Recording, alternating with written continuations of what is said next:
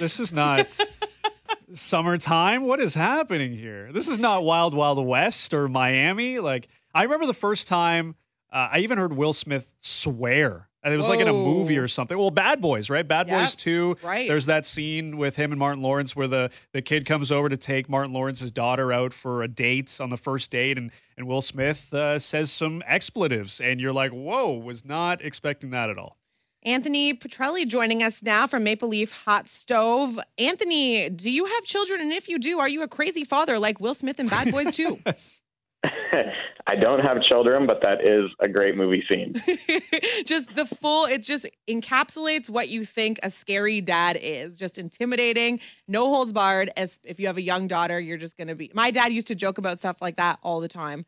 And never actually went through with it, like didn't show up to the door with a gun. One time with a kitchen knife, though, but he was just chopping stuff, Anthony. It wasn't supposed to be threatening. Did he bring your cousin from jail too, or?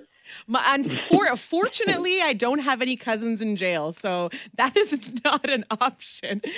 Speaking of jail, though, we're kind of in purgatory a little bit for the Toronto Maple Leafs and fans as we wait for John Tavares to make a decision of where he's going to spend the next 7 to 8 years, a sentence perhaps if he chooses the wrong team.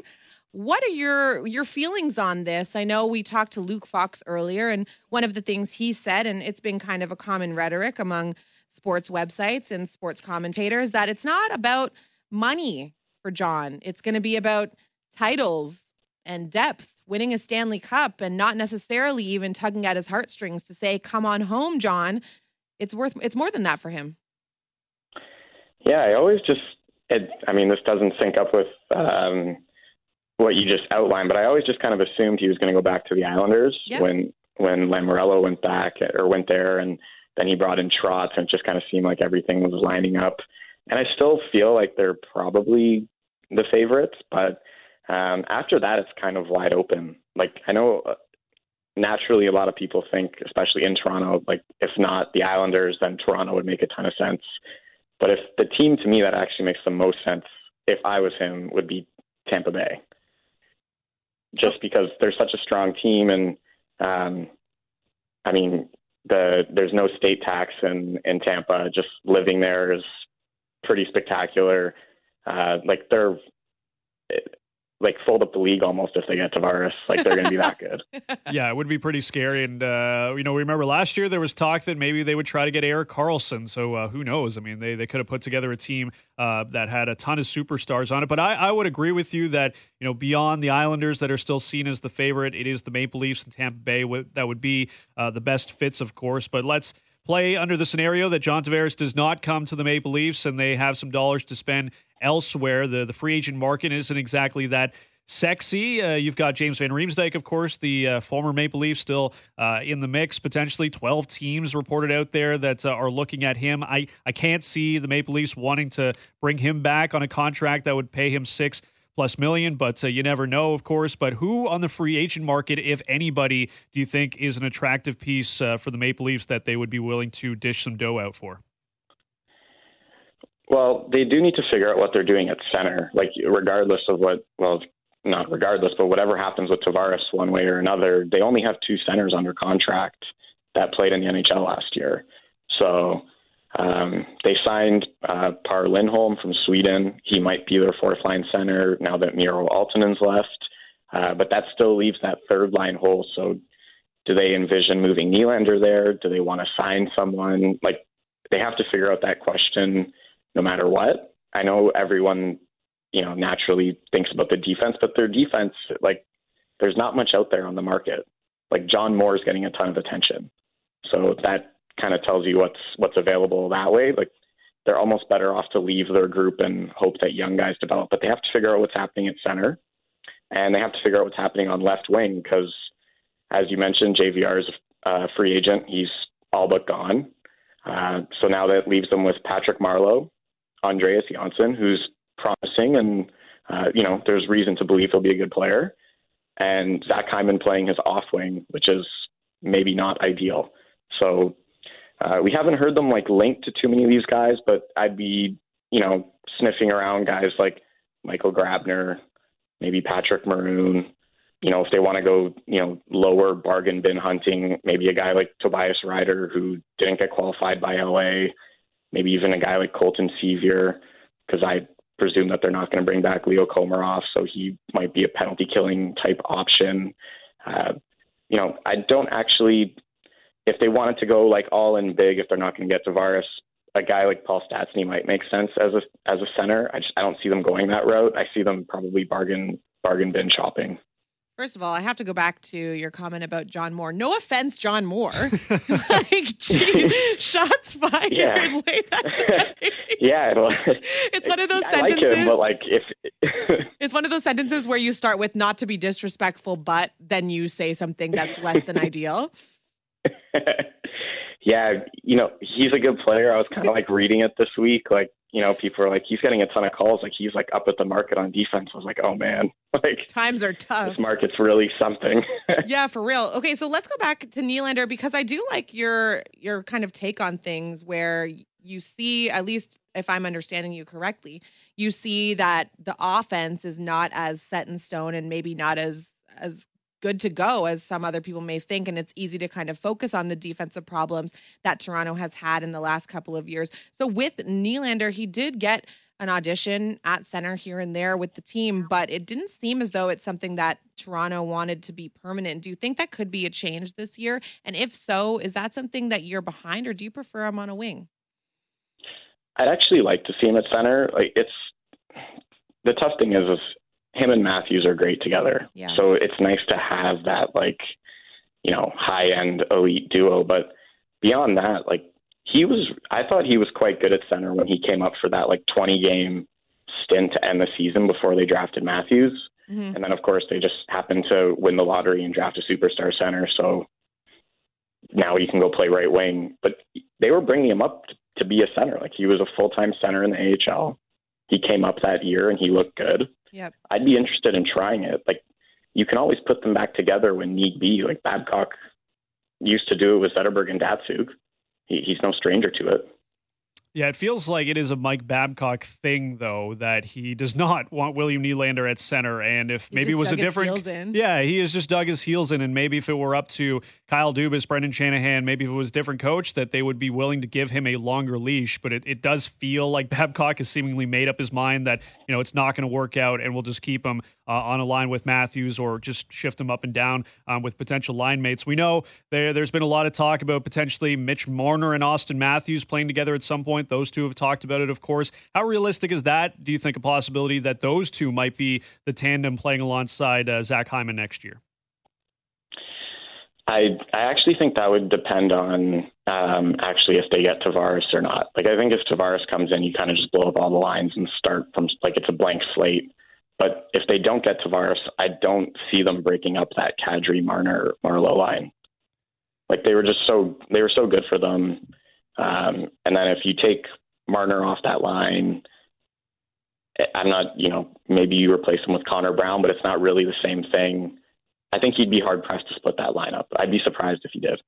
Sometimes I look at Babcock and what he did at least last year, specifically with these younger guys. And I wish he was a little bit more like the Blue Jays manager, John Gibbons, where he calls up these young guys, throws them in the fire and says, let's see what you got. Because it really felt as though last year it might have been too much handling with kid gloves with these young prospects. And I know you don't want to rush them. And I know you want to put them in positions to be successful and potentially see what you have without them before you make any moves come the off season. But I really would have loved to just have a little less caution working with some of these prospects. And it seems as though there's going to be really room for a few of them to really flourish this upcoming season. Yeah, he definitely keeps the training wheels on with some of these guys. Like Travis Dermott, big time. His ice time was sporadic. Andreas Janssen, who, by the way, he's 23. Like, he's not, he's a not 19-year-old kid. Yeah, like, there's facial hair there. A little, yeah. It might be sparse on the right chin, but it's good. So, I mean, they by all means could move him up the lineup, and I don't think it would be out of his depth to do so. Kasperi Kapanen. I also just think he was not always flexible with the lineup, like, period. Like he'd set the lines and, like, that was that. Mm-hmm. Like we wouldn't see too much tinkering in games. We wouldn't see like this guy's going, this guy's not going. Move a guy up, move a guy down. It'd be like, these are the lines and this is what I'm going with and this is what it is. And we all kind of knew what it was, and it didn't really change, and it wasn't, it was very static, and it was disappointing for me in March because we knew they were finishing third. Like, yeah, it was locked in. And go ahead. Sorry. Sorry, I was just going to say, and they did not take advantage of that. Like, they didn't experiment at all, and they had a month to do so. And like in Babcock's defense, not that he needs me to defend him. He's not sitting out here texting me like, thanks, Ash, for having my back. But I do get the point for consistency and letting things kind of develop and see if there is that chemistry, because sometimes it's not instantaneous. And a lot of people have the takes that these are professional athletes. No matter who you plug them in with, they're going to be producing at a high level. I don't buy that for a second. I think you do need time to understand people's tendencies, especially with the young Leafs team, Rob, that sometimes was being flashy or trying to be cute because their skill level was so high. So you need to be able to anticipate things like that. Yeah, and there was a time last year, Anthony, where Mike Babcock was seemingly shuffling the lines every week, and there was a lot of jumbling of the rotation and where different guys were playing, and it finally got to a point where he solidified the lines and things started to work out once again. But sometimes that's just the case where you have to see what works and what fits with this Maple Leafs team. But let's get to the defense, of course, where everybody is curious about outside of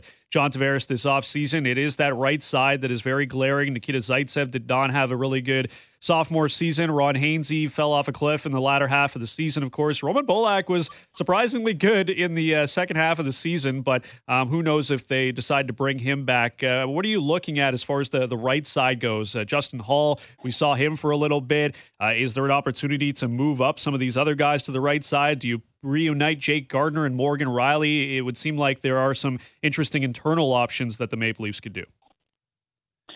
Yeah, it's such a weird unit too, and as we criticize the team a little bit here, I'm sure if Babcock was here, he'd kind of shrug and say we just had the most points ever in Toronto Maple Leaf history. So he definitely would say that. Takes a sip of spice.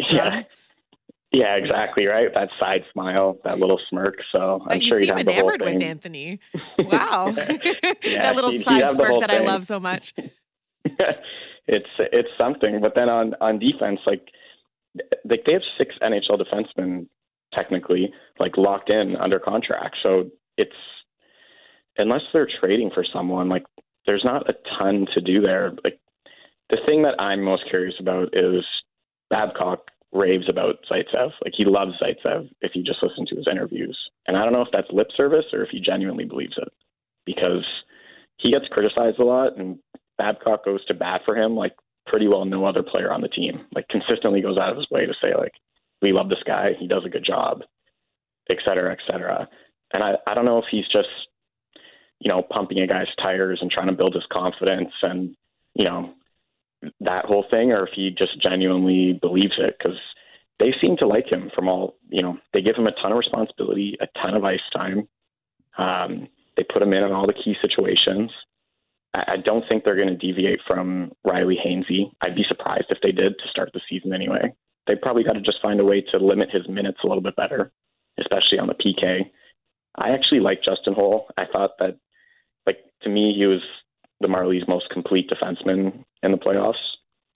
And I liked him when he played in the preseason. I liked him in 2 games in the NHL this year, albeit it's just 2 games. But I don't know if you can point to Justin Holl and say, we're Justin Holl's promotion away from being a good defense.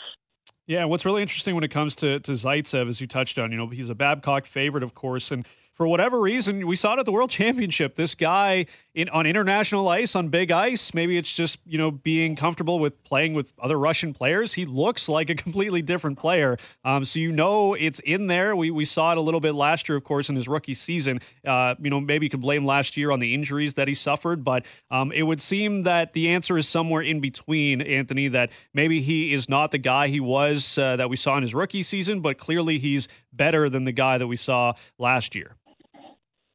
Yeah, and the tough thing is we've already talked about John Moore and the free agent defenseman situation, but on the trade market, there's not, the Leafs probably aren't going to get Erik Karlsson. Yeah.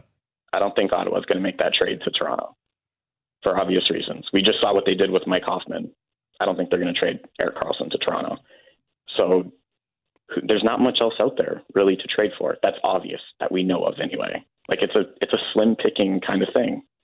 So do they sit there and say, like, you know, we hope Travis Dermott is better. We hope Morgan Riley's a little bit better. We're not going to play Ron Hainsey as much. We hope Zaitsev's a little bit better. And then go from there and see how the season starts? I don't know. I don't know if you can bank on hopes and prayers, right? You can always hope for the best, but you have to be making some more moves on the side. Maybe they're looking for a West team to trade for Karlsson and then flip him back for a few draft picks and just continue to fleece the Ottawa Senators. Well, the thing is that I'll say is I still think I think the Leafs are a playoff team. Of course, yeah, we're ragging on them, but it's just because the standards are higher. Yeah, so if they keep their group together to start into the year and then kind of see how things are going, you know, how the market develops, and then try to get in on a defenseman, I don't know if that's the worst strategy based on what's out there right now. All right, well, we will see. There's a ton of time. Hopefully this NHL offseason will continue to be exciting, and it'll have a lot of questions for us. Anth, can I call you Anth? I feel like we're there now. Yeah, that works. All right, Anth, thanks so much for joining us. We appreciate your time. Have a great night, okay? Yeah, thanks for having me. All right, there you go. Anthony Petrelli from Maple Leafs Hot Stove. And I will say, now that he's off the phone and can't defend himself, because apparently this is my MO, he doubled down on the John Moore hate on Twitter yesterday. So the tweet is that John Moore has rocketed towards the top of the class amid a thin D market, 8 interviews and counting. And Anth said, and this is why every team should prioritize the draft and development. You know, John Moore's probably at home right now. He's thinking, man, this is my time. I'm finally hitting free agency.